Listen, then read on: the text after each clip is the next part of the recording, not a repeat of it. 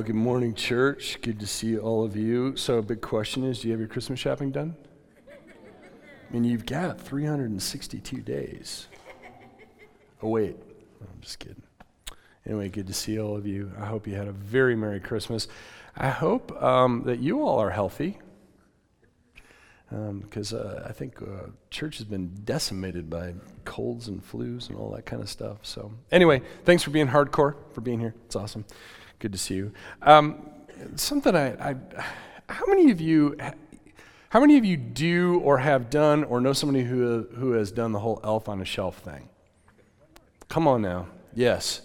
Now, for those of you who don't know, Elf on a Shelf is just one of those mechanisms that parents use to keep their kids to behave during the holiday season. Because the elf is Santa's helper and is present in the house because, an all-seeing Santa Claus, kids don't buy that today. So we've got Elf on the Shelf, right? So we do it too. Elf on the Shelf happened about the same time Pinterest did, and oh my gosh, right? We have a good time with that in our household. Now, I was walking my dog the other night down my street, and I came across, let's see if I got it clear one more time. Maybe? I came across this. This is my neighbor's front yard. How naughty do your kids have to be that you've got to buy a 6-foot industrial size Elf on the Shelf, right? I actually called my neighbor and I'm like, are you doing okay?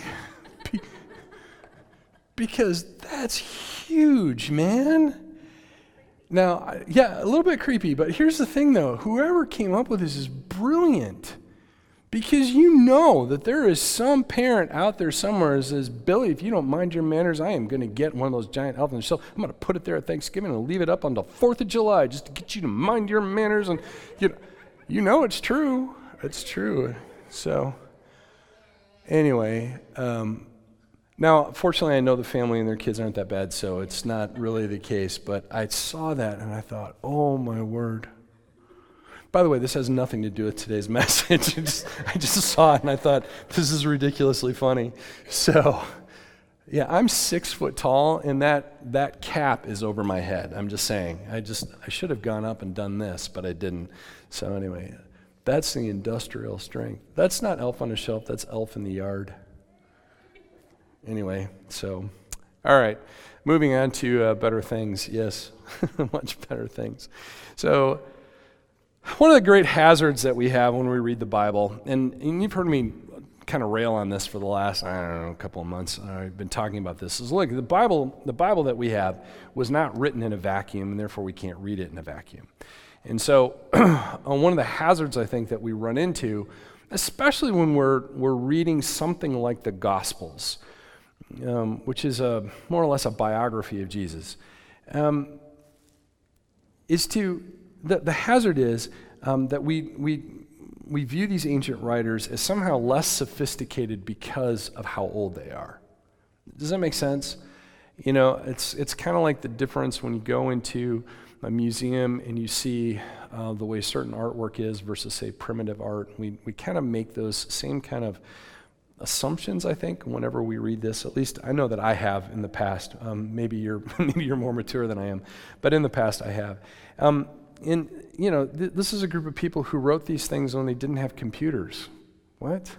Some of us remember when there was no internet, by the way. And I'll never forget, I remember I had a guy who says, yeah, this whole World Wide Web thing, I really want to get on that. I'm like, yeah, me too. I had no idea what it was. So anyway, but it sounded cool. And they didn't have movies either. Can you imagine? They didn't have movies. All they had were storytelling and whatnot. And so somehow we tend to look at the authors as maybe a little less sophisticated. But the truth of the matter is they were brilliant. I mean, we have some really great literature. And they had an agenda, each one of them. Each one of them had some type of agenda. They had something that they wanted to communicate. And by the 1st century AD, or what we call the Christian era, you have a highly developed style of storytelling. And then in these books kind of follow along with that. And so we have this all here. And so Matthew in particular is writing to an audience, a very specific audience of what we would call skeptical Jews. So he is a Jew himself. He is writing to a group of skeptical Jews, people who are skeptical that this person named Jesus is the Messiah. And so really what he's attempting to do in his book, keep this in mind always, is he's trying to build credibility for Jesus in a variety of different ways. Not just through the stories of what he did, but even how he's writing it. And we're going to talk about that here in a minute. And so Matthew contains certain features in the book that the other Gospels don't. And I think that's an important way of understanding it, is that you're trying to put together some witnesses to who Jesus was. And so each one of these authors is going to tell a slightly different story. So like for instance, Mark was the first one. It's very immediate. It's probably Peter's gospel because there are details in that particular book that you don't find anywhere else, and both Luke and Matthew borrow from Mark. Luke is written in a very Greek style. Luke was a Greek physician, and so there's a certain level of historical detail that's there because he went and he interviewed eyewitnesses. And so again, you have different features within these different books, and I think it's really important that we remember these things. So when Matthew builds credibility, he will reference Torah, which is the law, Jewish law, and prophecy, and we see that. And so he draws on these elements of the Old Testament. Like, for instance, he starts the gospel, his own gospel, with a genealogy of Jesus. Now, where do you see that? The book of Genesis, right? Because apparently Jews are really interested in who's your daddy. You know, it's really kind of an important thing. How does this person relate to that person, and what's the family tree look like? And so in Genesis, if you want to know, it's in Genesis chapter 5, you can go look it up. That's kind of the first major genealogy that we see. But genealogy is a big thing, and so Matthew, trying to build credibility for Jesus, starts with a genealogy. Makes sense, right? He's actually tailoring it to that particular audience. In fact, Matthew writes Jesus' early life parallel with Israel's history. Did you know that? We're going to see that here in just a minute. It's absolutely fascinating. You read through, basically the first 5 to 7 chapters of Matthew, and you see this parallel with Israel's history. And there's a reason for that. He's trying to build credibility among his audience, which are skeptical Jews. And so I'm going to try to point some of that out as we go through this particular story today. So I'm going to invite you to turn with me to Matthew chapter 2. Oops, there we go. Matthew chapter 2. I'm going to read this through. I wasn't going to at first, but I think this is important that we hear this again. I want to read through this, and then I'm going to try to pick it apart and make some comment as we go along. So, Matthew chapter 2, beginning with verse 1. After Jesus was born in Bethlehem in Judea, during the time of King Herod, Magi from the east came to Jerusalem and asked, "Where is the one who has been born King of the Jews? We saw his star in the east and have come to worship him." When King Herod heard this, he was disturbed, and all Jerusalem with him. When he had called together all of the people's chief priests and teachers of the law, he asked them where the Christ was to be born. "In Bethlehem, in Judea," they replied, "for this is what the prophet has written. But you, Bethlehem, in the land of Judah, are by no means least among the rulers of Judah. For out of you will come a ruler who will be the shepherd of my people Israel." Then Herod called the Magi secretly and found out from them the exact time the star had appeared. He sent them to Bethlehem and said, "Go and make a careful search for the child. As soon as you find him, report to me so that I too may go and worship him." His pants were on fire at that point. After they had heard the king, they went on their way, and the star they had seen in the east went ahead of them until it stopped over the place where the child was. When they saw the star, they were overjoyed. On coming to the house, they saw the child with his mother Mary, and they bowed down and worshipped him. Then they opened their treasures and presented him with gifts of gold and incense and myrrh. And having been warned in a dream not to go back to Herod, they returned to their country by another route. When they had gone, an angel of the Lord appeared to Joseph in a dream. "Get up," he said, "take the child and his mother and escape to Egypt. Stay there until I tell you, for Herod is going to search for the child to kill him." So he got up, took the child and his mother during the night, and left for Egypt, where he stayed until the death of Herod. And so was fulfilled what the Lord had said through the prophet, "Out of Egypt I called my son." When Herod realized that he had been outwitted by the Magi, he was furious. Yeah. And he gave orders to kill all the boys in Bethlehem and its vicinity who were 2 years old and under, in accordance with the time he had learned from the Magi. Then what was said through the prophet Jeremiah was fulfilled. A voice is heard in Ramah, weeping in great mourning, Rachel weeping for her children and refusing to be comforted, because they are no more. After Herod died, an angel of the Lord appeared in a dream to Joseph in Egypt and said, "Get up, take the child and his mother, and go to the land of Israel, for those who were trying to take the child's life are dead." So he got up, took the child and his mother, and went to the land of Israel. But when he heard that Archelaus was reigning in Judah in place of his father Herod, he was afraid to go there. Having been warned in a dream, he withdrew to the district of Galilee, and he went and lived in a town called Nazareth. So was fulfilled what was said through the prophets, "He will be called a Nazarene." This is the word of the Lord, and we believe it. Now, we read through all of that, and there's a lot of stuff that's going on in there, but there are some things that we really need to point out. So, after Herod, let's go back. Is my thing working or not? All the way back. Yep, there we go. After Jesus was born in Bethlehem, in Judea, during the time of King Herod. Now, we can actually plot when this is. Magi from the east came to Jerusalem and asked, "Where is the one who has been born King of the Jews? We saw his star when it rose and have come to worship him." Now, here's the thing. One of the things that we often do, at least I remember doing this when I was a kid, is that we would do a Christmas pageant. Now we do Star Wars Christmas pageants, but we did Christmas pageants. And it was really cool because you got to wear your father's bathrobe, right? And if you were a king, you had not only a special outfit, you had a special crown, at least in my church, and you had the gift box. And it was really important whoever had the gold one. I don't know why, but because everyone understood what gold was and no one really knew what frankincense was, because it sounded a lot like Frankenstein and nobody wanted that. I'm just saying, okay? This is my childhood, not yours, okay? And people are like, "Oh, this explains a lot about him." Okay, moving on. Yeah, so what happens, though, is that we try to tell the entire story at the same time. So we have Mary and Joseph, they show up, and then the shepherds show up. And then within a few minutes, then you have the three kings who show up, right? Because there's only three kings, because that's, we three kings of Orient are. It doesn't say that, by the way. It just says Magi. It doesn't tell us how many. I hate to blow that one for you, but it's true. There could have been upwards of 7, according to tradition. But the point is that when we have our Easter pageant, everything happens on the same night. Man, that was a busy barn, right? But here we find out that the Magi actually show up later, upwards of almost 2 years. And if you think about it, if they saw the star at the point the child was born, it took them a long time to travel. Many months worth.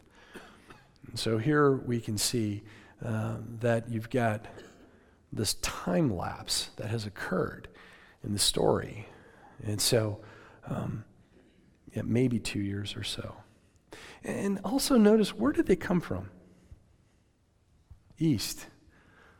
So when Adam and Eve were evicted from the Garden of Eden, where did they go? East, to a place called Nod, which in Hebrew means wandering.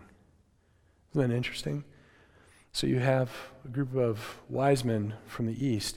So human beings left the presence of God and went east, and now human beings are coming back from the east towards the presence of God again. Fascinating, isn't it? See, there's something that's going on here that Matthew is trying to build some credibility. And they saw a star. Many ancient cultures associated stars with royal births. This is not a particularly new idea. But it goes on in verse 3.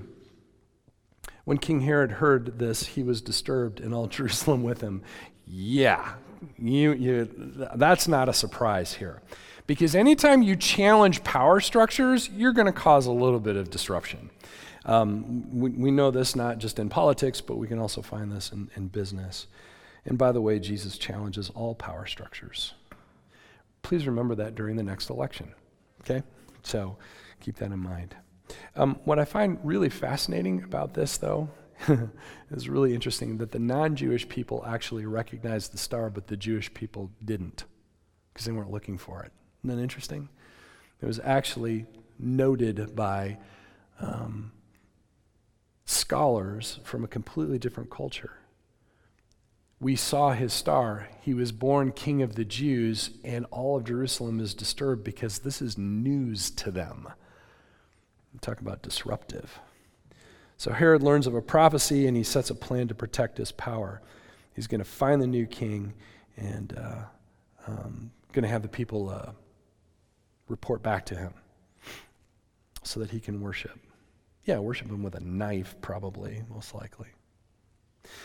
And he goes on. After they had heard the king, they went on their way, and the star they had seen when it rose went ahead of them until it stopped over the place where the child was. When they saw the star, they were overjoyed. Isn't it really interesting that when they saw the star again and when they saw the child, what does it say they were? Overjoyed. And what was Herod? Disturbed. You see the contrast that's happening here? It's a really stark comparison between the two. And they presented their gifts, gold, frankincense, and myrrh. By the way, there's been a lot of study on those things. Someday I'll do one. But I think it's interesting that they chose those three things. At least those are the three things to mention. Each one has their own specific purpose to it. But having been warned in a dream not to go back to Herod, they returned to their country by another route. So they kind of skipped the follow-up with Herod, which is probably a good idea, I would think. And now, this is where it gets interesting. This is where it gets really interesting, at least it does for me.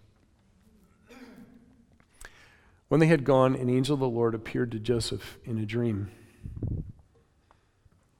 In the Old Testament, who else dreamed? Another Joseph, right? Yeah. Where did Joseph go? Egypt. Get up, take the child and his mother and escape to Egypt. And when all of Israel went to Egypt, all of Jacob's sons, why did they go? To escape famine. You see the parallel? There is a movement in the text that's happening here. There's a movement that's happening in Matthew from Israel down to Egypt. There is a parallel going on between the early life of Jesus and Israel's history. Why? Credibility. He's trying to build credibility for Jesus as Messiah. Stay there until I tell you. For Herod is going to search for the child to kill him. Stay there until I tell you. Remember, Israel stayed in Egypt for a long period of time. Now, of course, they were enslaved, during that period of time. That's obviously not so good. But the point is that you see that there's this parallel that's actually happening.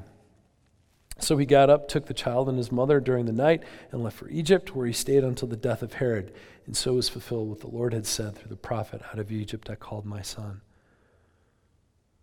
And see, apparently Herod and his advisors didn't read all of the prophecies because they missed this one. Hundreds of years earlier, God had anticipated Herod's plan.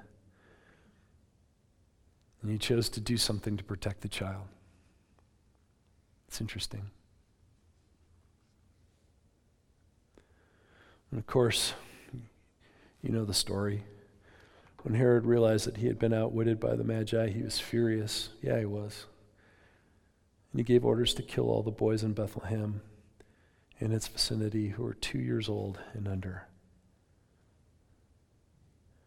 to keep his power, Herod carries out the most evil of all plans imaginable against children. Never, ever underestimate what people will do to hold on to their power. They will lie, they will cheat, they will compromise, do immoral things, and they will claim that it's for some greater good. It's not that simple. After Herod died, an angel of the Lord appeared in what? A dream? There we go again.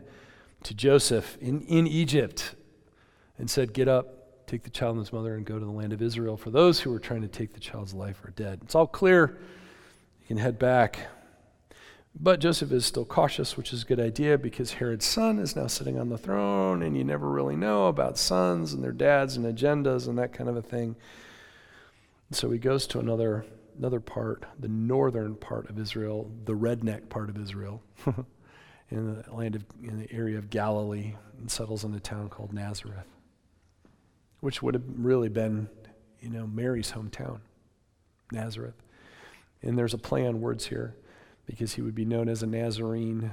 That's a whole other story, but the Nazarene was a very particular type of vow that certain people would take. Very holy. But the story and the history of all this is fascinating, I think. And I really like the fact that Matthew's trying to do something with literature in order to build Jesus' credibility among Jewish people. I think that's a really interesting take on all this, and it helps us understand the text and why Matthew is writing things the way that he does. Excuse me. But I think there's something else that's going on underneath all of this. I think that there's another theme that's running in the background. And it goes something like this. It's the idea that God took care of Israel by sending them to Egypt at one point in their history. And later, he rescued them out of slavery.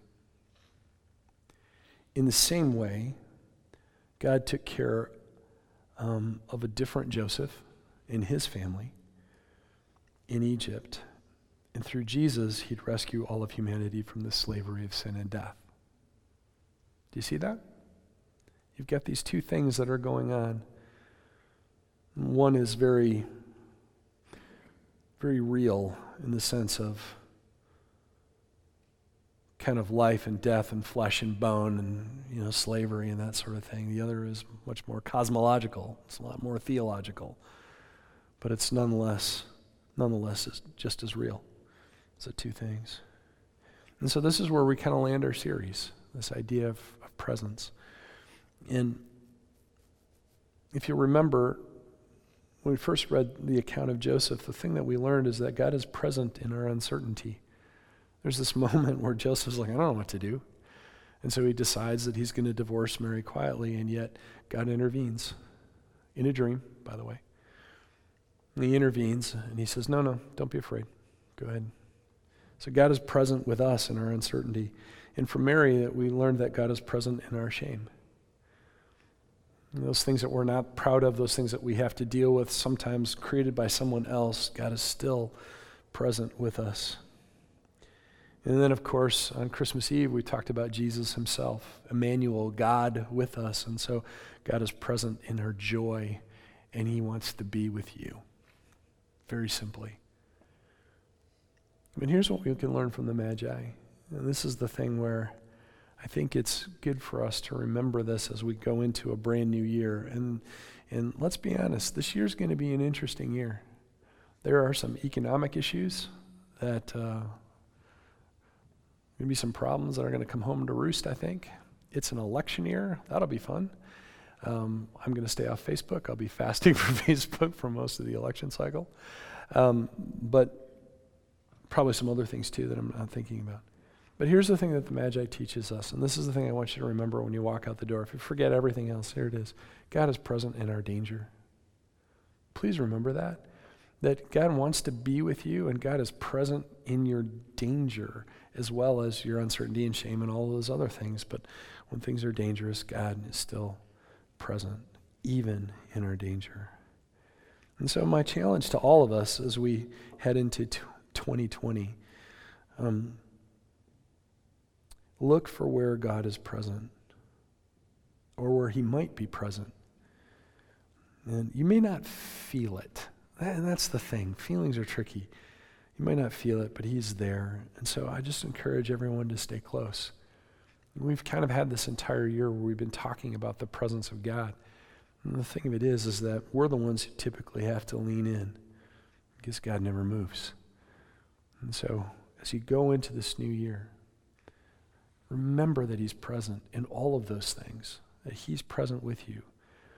Whether you're just dealing with stuff from the past or if you're ready for a new adventure or if you're just trying to sort things out in your own life or in a relationship, all those things, God is present in all of those things. Keep that in mind. And I suppose that I can also say you got to trust him. Not only is he present, but that you can trust him, that he's trustworthy.